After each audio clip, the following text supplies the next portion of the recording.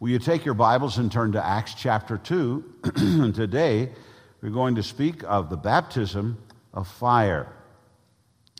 On February the 10th, 2013, a fire broke out in the engine room of the Carnival cruise ship Triumph.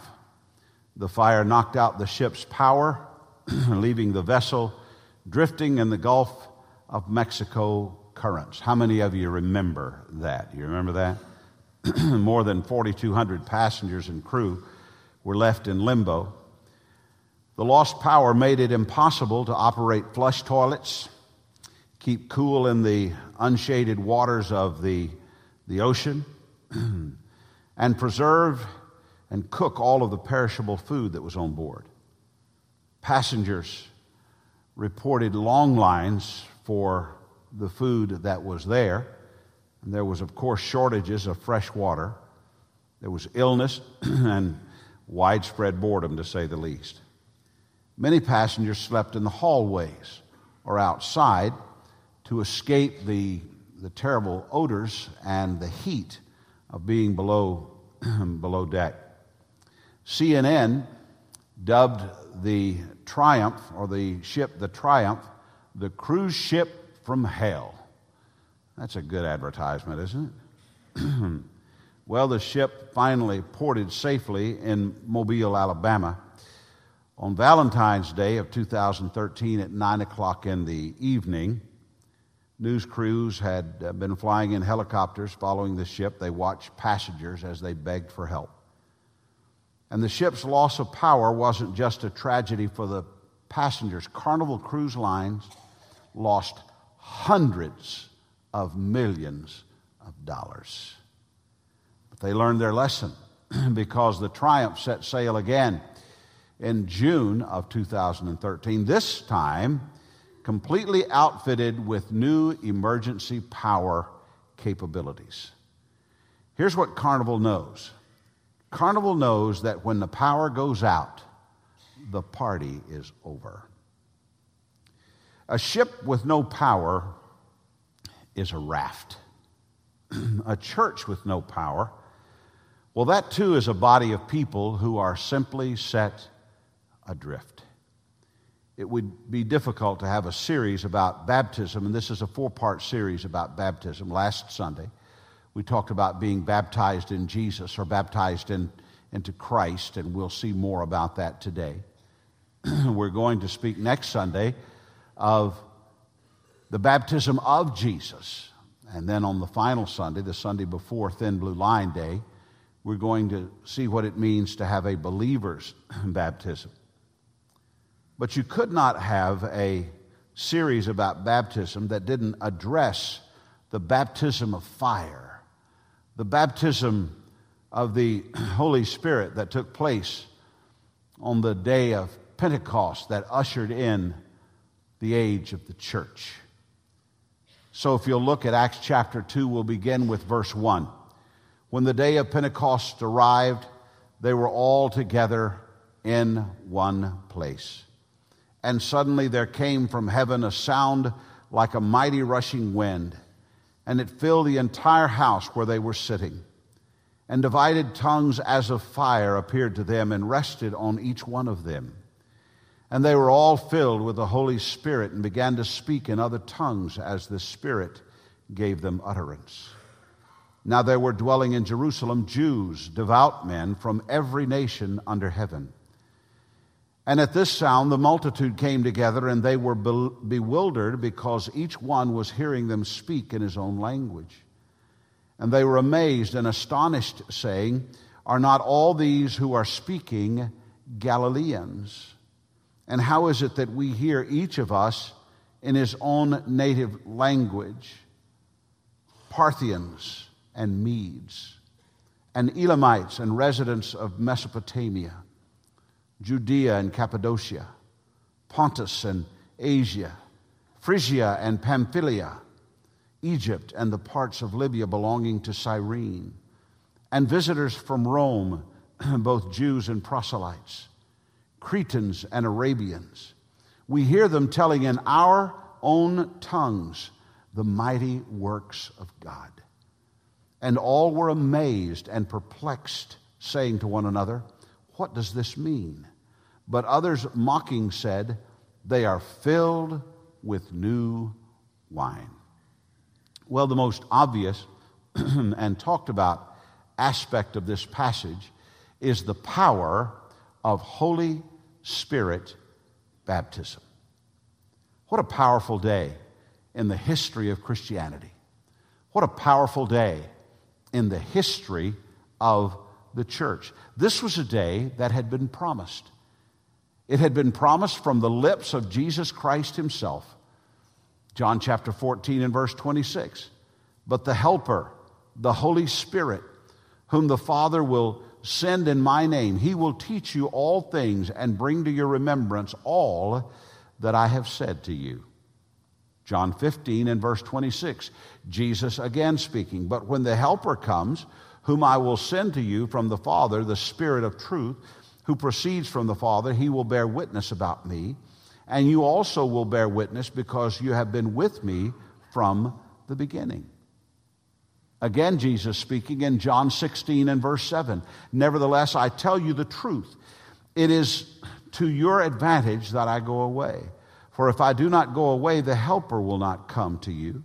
But if I go, I will send him to you. So then, the day of Pentecost was not something that took the early church or the early believer by surprise. What did surprise them was the power of Pentecost and the miracles of Pentecost and all that surrounded the day that we call Pentecost. Here's what they came to understand, those early believers, that Pentecost and the Holy Spirit baptism and the baptism of fire will have affected every believer present. Here is what we know about the actual day of Pentecost. First, we know that the body of disciples were together in one place. Now, this is not just the remaining 11 of the original 12 apostles. This was the body of disciples. These were the believers in Jerusalem. These were the people who had taken up their cross and followed Jesus. They were not yet the church, but they were about to be. They were the believers. This is the day when everything would change for these disciples of Jesus Christ. On this day, they would change from being a group of followers to actually becoming the church, the body of Christ. On this very day, were they going to heaven prior to that? Well, of course they were. They were believers. But on this day, they became the church.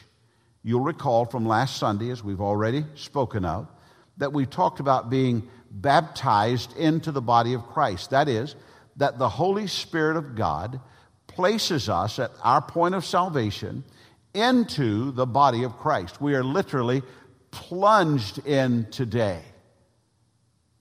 Plunge in today and be made complete, we just sang. We are plunged in today when we're saved. We are placed into the body of Christ. This baptism began with these believers in Jerusalem and in other places that we'll mention as time goes on. But as far as the Jerusalem disciples were concerned, they were all present. There were no absentees. No one was at the beach. No one stayed up late watching their team play the night before. No one just didn't feel like getting up. They were all present. And it's a good thing, too, because they were present when the power fell on the church. The power established the church. So it affected every believer present. Here's the next thing that we know. All who were present received the powerful presence, the baptism of the Holy Spirit. This was the establishment of the church. The promised Holy Spirit would now come to the disciples of Christ and would not depart until the rapture of the church. So the indwelling Holy Spirit of God came at the day of Pentecost. The indwelling presence of the Holy Spirit of God will exit at the day of the rapture. When the Holy Spirit is removed from the presence of the earth, the church is removed too, because the church is the embodiment of the Holy Spirit of God. This morning, the Holy Spirit of God standing before you is wearing a charcoal, pinstriped suit, a blue tie, and a white shirt. Now, I'm not telling you that I'm the Holy Spirit, but I'm telling you that where the Holy Spirit lives today has got this outfit on. Also has on a green dress. It also has on a black dress. It has on a shirt with no tie today. Has on golf shirts, polo shirts. It has, the Holy Spirit of God today is manifest in the embodiment of this body of Christ, in the embodiment of this church. When the Holy Spirit is removed from the presence of the earth, the church is removed too. Here's where you find that in 2 Corinthians chapter 2 and verse 7. For the mystery of lawlessness is already at work. Only he who now restrains it, that is the lawlessness, will do so until he is taken out of the way. Now, who is it that's restraining the lawlessness in this world? Well, preacher, I don't think anybody is restraining the lawlessness in this world. The lawlessness in this world is unfettered. It is running wild. It's crazy. I'll agree with you. But could I tell you that it's getting crazier? And it's going to get crazier when the church is removed, when the presence of the Holy Spirit is removed. Here's what it says in verse 8 of that text. And then the lawless one will be revealed, whom the Lord Jesus will kill with the breath of his mouth and bring to nothing by the appearance of his coming. Here's what you should see. The Holy Spirit was promised to come, and the Holy Spirit is promised to leave. Just like Jesus was promised to come, and Jesus was promised to leave, and he did. And now Jesus has promised to come back. The coming of the Holy Spirit was on the day of Pentecost. The exit of the Holy Spirit will be the rapture of the church. The Holy Spirit had been present in certain times, just as the Son had been present, but just as Jesus came in body, born of a virgin, the Holy Spirit came to indwell the body of Christ at Pentecost. Every believer is still affected by the indwelling of the Holy Spirit of God. As we said last week, you can't be in the body of Christ. You can't be saved unless you have experienced the baptism of the Holy Spirit. You say, well, how do I do that? Believe on the Lord Jesus Christ and you will be saved, the Bible says. And the Holy Spirit of God will place you into the body of Christ. That's the baptism of the Holy Spirit that places you in the body of Christ. And Romans says that if we do not have the Holy Spirit in our lives, we are none of his, or we are not saved. So today, if you are saved, if you're a born-again believer, the Holy Spirit of God has baptized you into the body of Christ. It's a wonderful, wonderful thing. Now, the Holy Spirit has certainly been present in times past, before the literal coming to indwell the church, just as the Son of God had been present in times past. In the creation, God said, let us make man. Now, who would be the us? Well, the us would be God the Father, God the Son, and God the Holy Spirit. The Holy Spirit came on the day of Pentecost in a different way than he had come at times before. He came to indwell just as Jesus had come to dwell.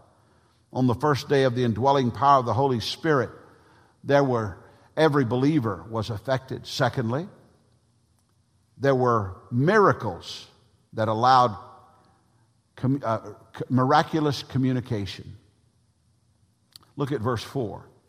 And they were all filled with the Holy Spirit and began to speak in tongues as the Spirit gave them utterance. Now you're going to hear something today you don't often hear. You're going to hear a Baptist preacher tell you about speaking in tongues. So get out your pencil and paper. They spoke in a language that was different from what they already knew. They spoke in other tongues. This is not a farce. This is not a fluke. This is not something that's spiritualized. This is something that was very real on the day of Pentecost. Now, in a moment, we will see why this was happening, but there is no doubt that it happened on the day of Pentecost. And let me say this to you, as you've already gotten from the text. They did not speak in a tongue that was unknown. They spoke in a tongue that was known. They spoke in known languages. But those languages were different from those languages that they knew. Now, in the world today, you find a lot of people who are bilingual. I would say that in the United States, we have fewer bilingual people than any other country in the world. I would say every other country has more people who can speak more than one language than does the United States. Now, I found out why several years ago as I was riding to the airport in Budapest, Hungary, coming back from Romania. A dear friend, his name is Ludwig. Ludwig said to me, he had throat cancer and he can barely speak, but he said to me in a very raspy voice, he said, "Do you know why we'll all speak English in heaven?"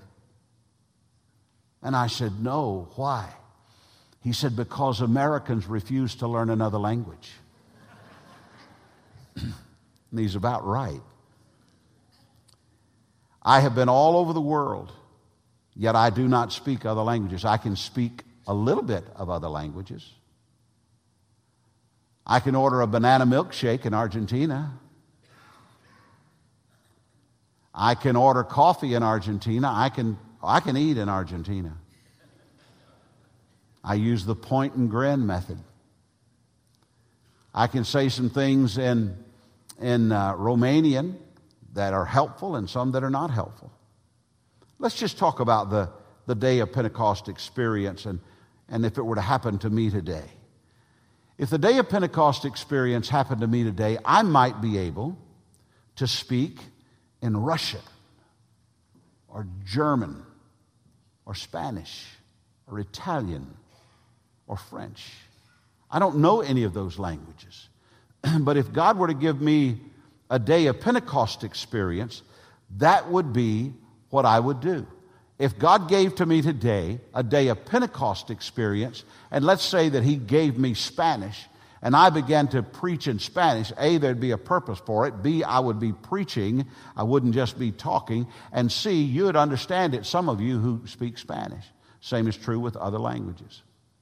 So, let's see what the purpose of Holy Spirit baptism should be. There's no question that the miraculous events of the day of Pentecost and the time of the early church produced some unprecedented excitement. Oh my goodness, it was exciting on the day of Pentecost. There's never been a day in the church that has equaled the excitement of the day of Pentecost. Now here's what I do know. Ever since that time, there have been more than a few who've tried to reproduce that excitement. What happened on the day of Pentecost was not manufactured.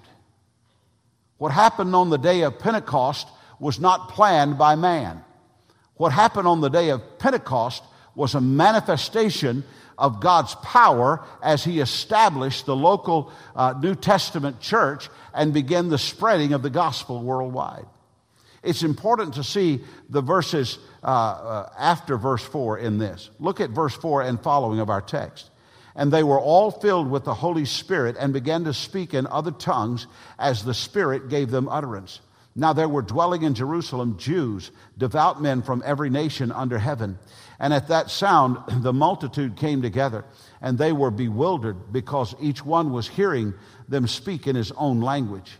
And they were amazed and astonished, saying, "Are not all these who are speaking Galileans? And how is it that we are hearing each of us in his own native language?" And then they lay out 15 different languages that were being heard or spoken that day. Parthians and Medes, Elamites, the residents of Mesopotamia, Judea, Cappadocia, Pontus and Asia, Phrygia and Pamphylia, Egypt, and parts of Libya belonging to Cyrene, and visitors from Rome, both Jews and proselytes, Cretans and Arabians. We hear them telling in our own tongues the mighty work of God. At least 15 different people groups were represented on that day and listed by name in that passage, and each one of them heard the powerful works of God being spoken to them in their own language by people who spoke Galilean.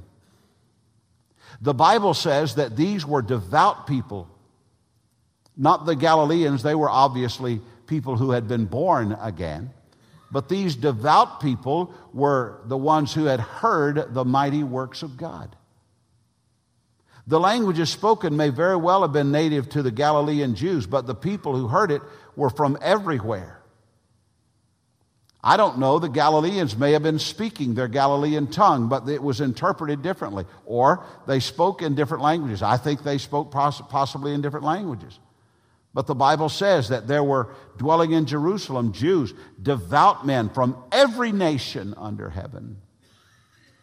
They had an interest in the things of God, thus the acknowledgement of their being devout, that is, those who heard it this day. And remember, there was another devout person in Scripture who had come a little later. His name was Cornelius. He was a devout man, and God sent Simon Peter to him for the purpose of the clarification of the gospel. There are a lot of devout people who are not yet saved. And one of the things that drives missions is that there are people out there who are devout and have some response to a worship, yet they need to hear the gospel of Jesus Christ that they might respond to that which is the saving power of God.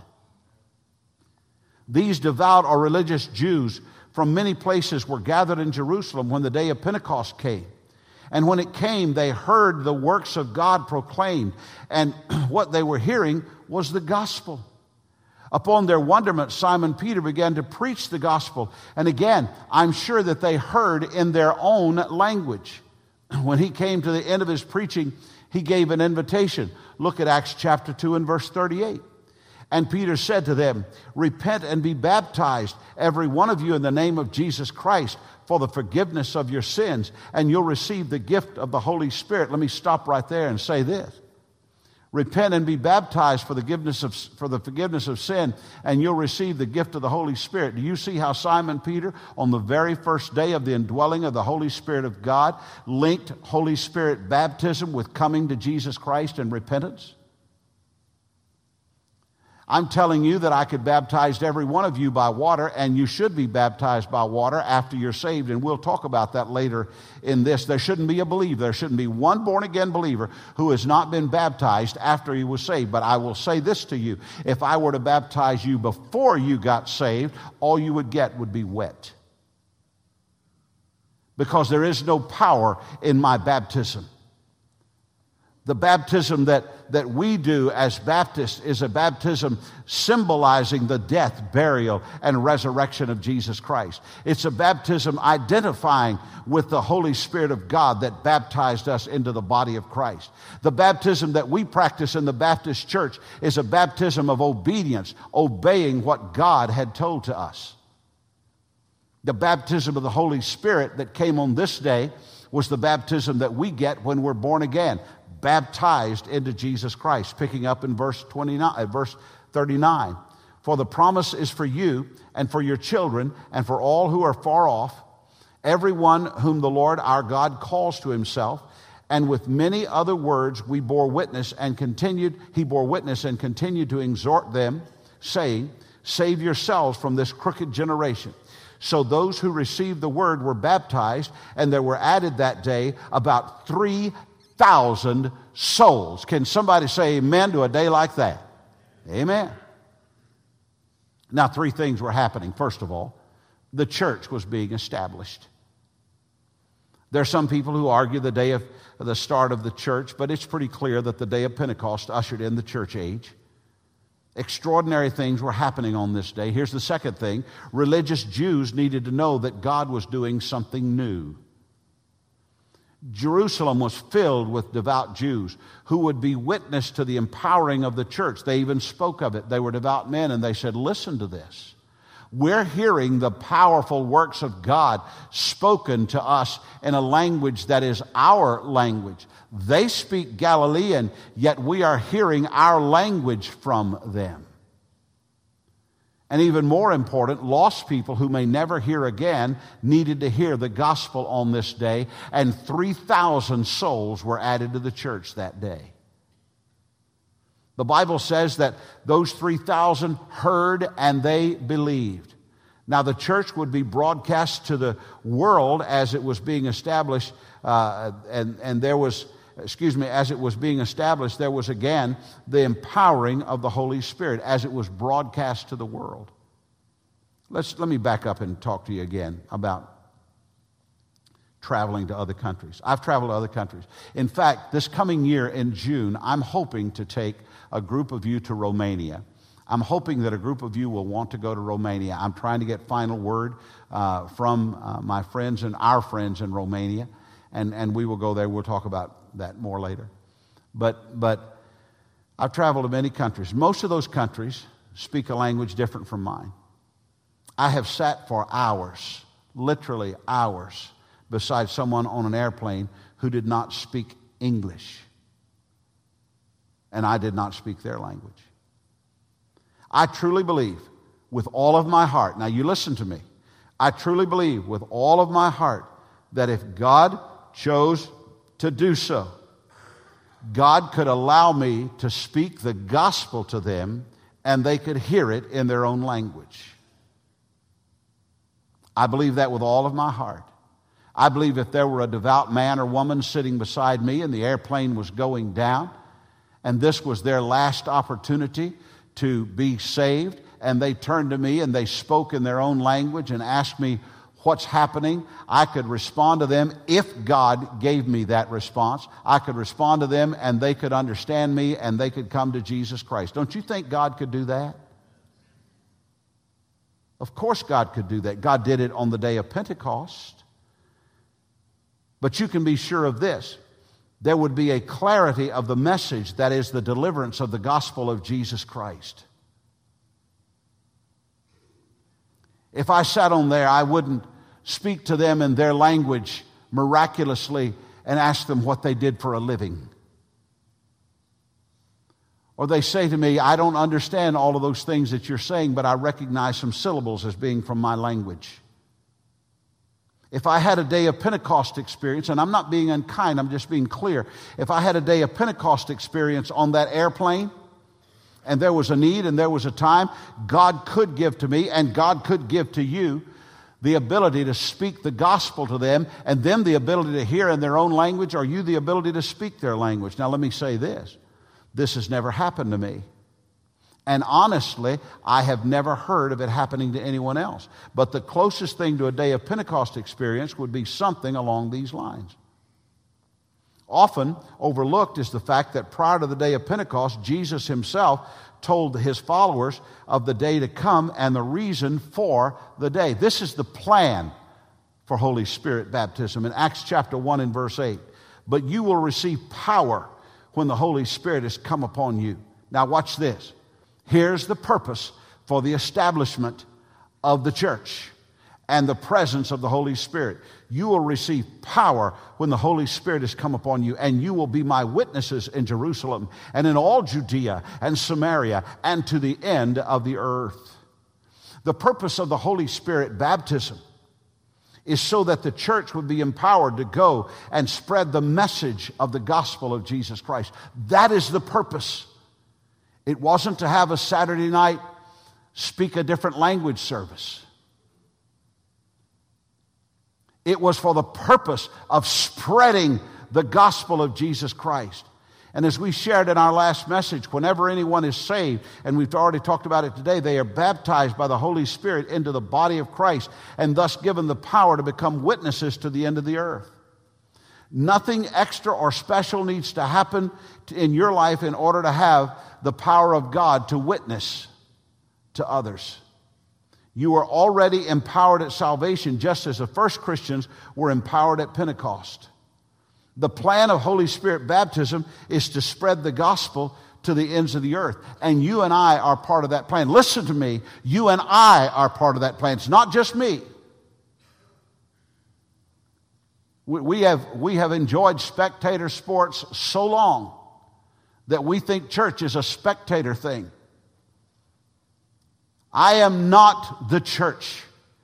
I am the pastor of a local church. You are the church. And the church was empowered to go to the ends of the earth and preach the gospel. And we're part of that plan, and you fulfill that plan as you tell others of what Jesus Christ has done in your life. You say, well, I never tell anybody what Jesus has done in my life. Well, you should, because that's part of the plan.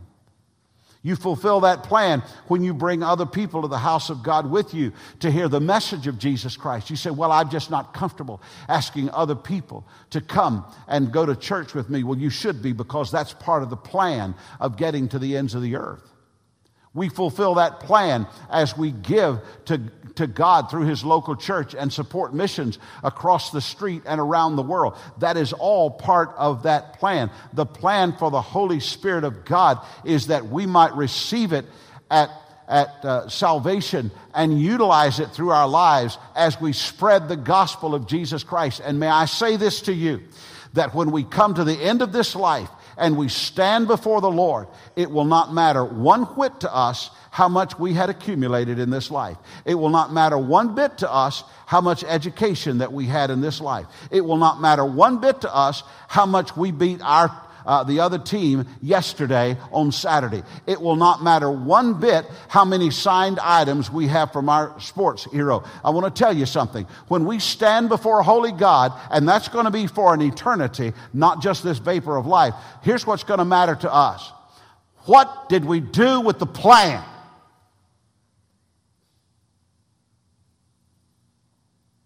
Well, I never knew about the plan. Oh, you know about the plan.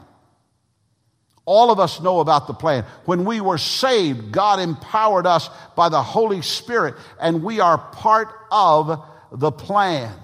When we fail to speak to others about Jesus and share Jesus with them, when we're standing in the way we are standing in the way of the Holy Spirit of God. Here's what I want. I want to be a vessel of the Holy Spirit, not a blockage of it. You ought to ask yourself that today. As you walk out, you ought to ask yourself, am I a vessel of the Holy Spirit of God, or am I a blockage? Am I stopping the message from going forward, or am I an open path for the message to go forward through me? This morning, we have seen the power and the purpose and the plan regarding the Holy Spirit. There's one more thing, and that is the pleasure of Holy Spirit baptism. What's it supposed to be like when the church comes together in the power of the Holy Spirit? Would you like to know what it's supposed to look like? I hope you do, because I'm going to tell you, and if you don't run out the door. Let's go back to Acts chapter 2 and see the outcome of what happened on that day with those 3,000 decisions. Big day. Big day. You know what they probably did? They probably planned another big day. They probably said, whoo, this is good. We're going to go for 6,000 next Sunday. We're going to get bigger and bigger and bigger. You know, that wasn't their mission. Their mission was to go to the ends of the earth. Now, how did they do that, empowered by the Holy Spirit of God? Well, look at verse 42.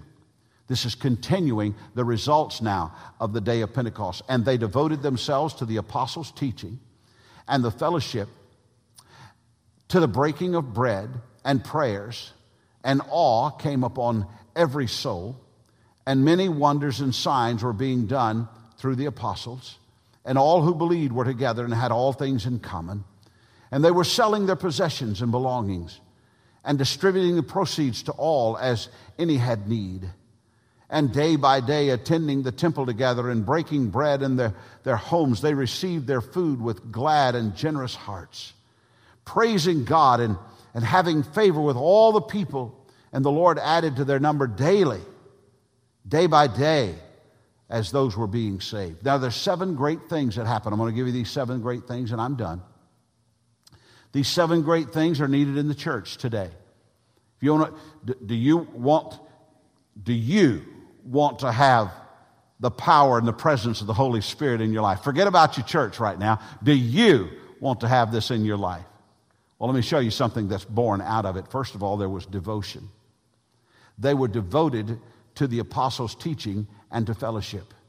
They weren't spinning the message for their own cause and their own benefit, but they were devoted to what the Scriptures taught. Not only that, but they were devoted to the rest of the body of believers. There were no lone wolf believers. They were devoted to the cause, and they were devoted to one another. There was a devotion to God. There was a devotion to the apostles. There was a devotion to the church. Here's the second thing. There was awesomeness. Awesomeness. Verse 43 tells us that they lived in awe of what God was doing among them. Awe. For the past couple of days, we've had our little granddaughter Emerson at our house. She's 18 months old. We have a grandfather clock. And every time she'd hear that grandfather clock go off, she would go. And she would look at Yanni and she'd say, oh, wow. She was in awe of that clock. I can sit in the house and that clock can go off and I not even hear it. It's the way people are a lot of times in their spiritual walk. They can be in God's work, they can be around God's work, and it never even fazed them. I can't remember if I went to church or not. I just can't remember. This is probably where we miss it the most. So much good has happened for so long that we have become jaded by the goodness of God. We are no longer in awe of what He is doing in our lives or in our church. We are more about, how did I like church today, than being in awe of Him. Here's what we want. We want a musical concert that we enjoy. We don't want to be in awe of Him. We want a message that affirms us instead of disturbing us. We don't want to be in awe of Him. We want a free hand to live like we want to live and still be good Christians. We don't want to live in awe of Him. And by all means, a church and a message that doesn't cost us anything, because we really don't want to live in awe of Him. Believe me, there are those places out there. But I will tell you this, in the early church, you know what they had? They had a devotion to the Scriptures, a devotion to the apostles, a devotion to the body of Christ, and they lived in an awesomeness, and there was unity. In this church so filled with the Holy Spirit, they were together, so much so that they were defined by their generosity. The Bible says they sold their stuff and shared it. Now, could I tell you that I have yet to see a church that wants to duplicate this part of Pentecost? I've yet to see a church. Well, preacher, we just need more power of God in our church. What we need. Get to bouncing a little bit. Oh, great. Sell your stuff. Huh? Say what? When in the first church, they had a generosity because of their unity. There's some preachers out there that encourage their congregation to sell their stuff so they can buy a bigger airplane, but there's no church that I know of that's so empowered by the Holy Spirit of God that the people say, let's just sell our stuff and share with those in need. There was faithfulness. Look again at verse 46. And day by day, attending the temple together and breaking bread in their homes, they received their food with glad and generous hearts. Can you imagine if that were today? Today's church is not marked by faithfulness, and I'm not talking about you, although you probably are part of it. I'm part of it. Today's church is marked by unfaithfulness. It used to be that faithful church membership meant that everyone was in church every time the doors are open except for one vacation a year, and if they were really, really sick. Just this side of the emergency room sick. Even that paled in comparison to the day of Pentecost church. You know how often they met? Every day. Every day. And they met for fellowship. Let me ask you a question. How many people do you know in this church family? Well, I don't know very many because I just think the church is unfriendly. I think it's an unfriendly church. So I don't know anybody. Don't bother to get to know anybody because I just think it's unfriendly. Okay, let me tell you how an unfriendly church starts. By people being unfriendly. You got to get out of it. This Holy Spirit powerful church was a friendly church. They could name people in their church. I'm not trying to be mean to you. I hope it doesn't come across mean. That last one's kind of funny, actually. But there's some of you that don't know 20 people in this church. You don't know 10 people. There's some of you that don't know 5. You've been coming here a long time. You don't know 5 people in this church. I want to tell you something. The Holy Spirit of God got a hold of you and got a hold of this church. We'd know one another. And you know what all that would result in? Growth. Verse 47, praising God and having favor with all people. And the Lord added to the number day by day those who were being saved. Now, this is where everybody wants to jump. Everybody wants to jump here. This is, well, why aren't we growing? Why ain't this? Why ain't that? And so on. Well, let's back up. On this day of Pentecost, there was devotion, there was awesomeness, there was unity, there was generosity, there was faithfulness, there was fellowship, and all of that bore growth. Praising God and having favor with all people, and the Lord added to their number day by day those who were being saved. Well, there are a lot of us who want a lot for our lives and for our church. We have ideas of what would help us to reach more. If we just did this, we'd reach more. If we just did that, we'd reach more. And I understand that. I'm not against that. I think those same things. But on the day of Pentecost, there was no speculation. There were only believers living powerful, Spirit-filled lives. Everything was as it should be when the church walked in the Spirit's power. And can I say this to you? Everything will be as it should be when today's church walks in the Spirit's power.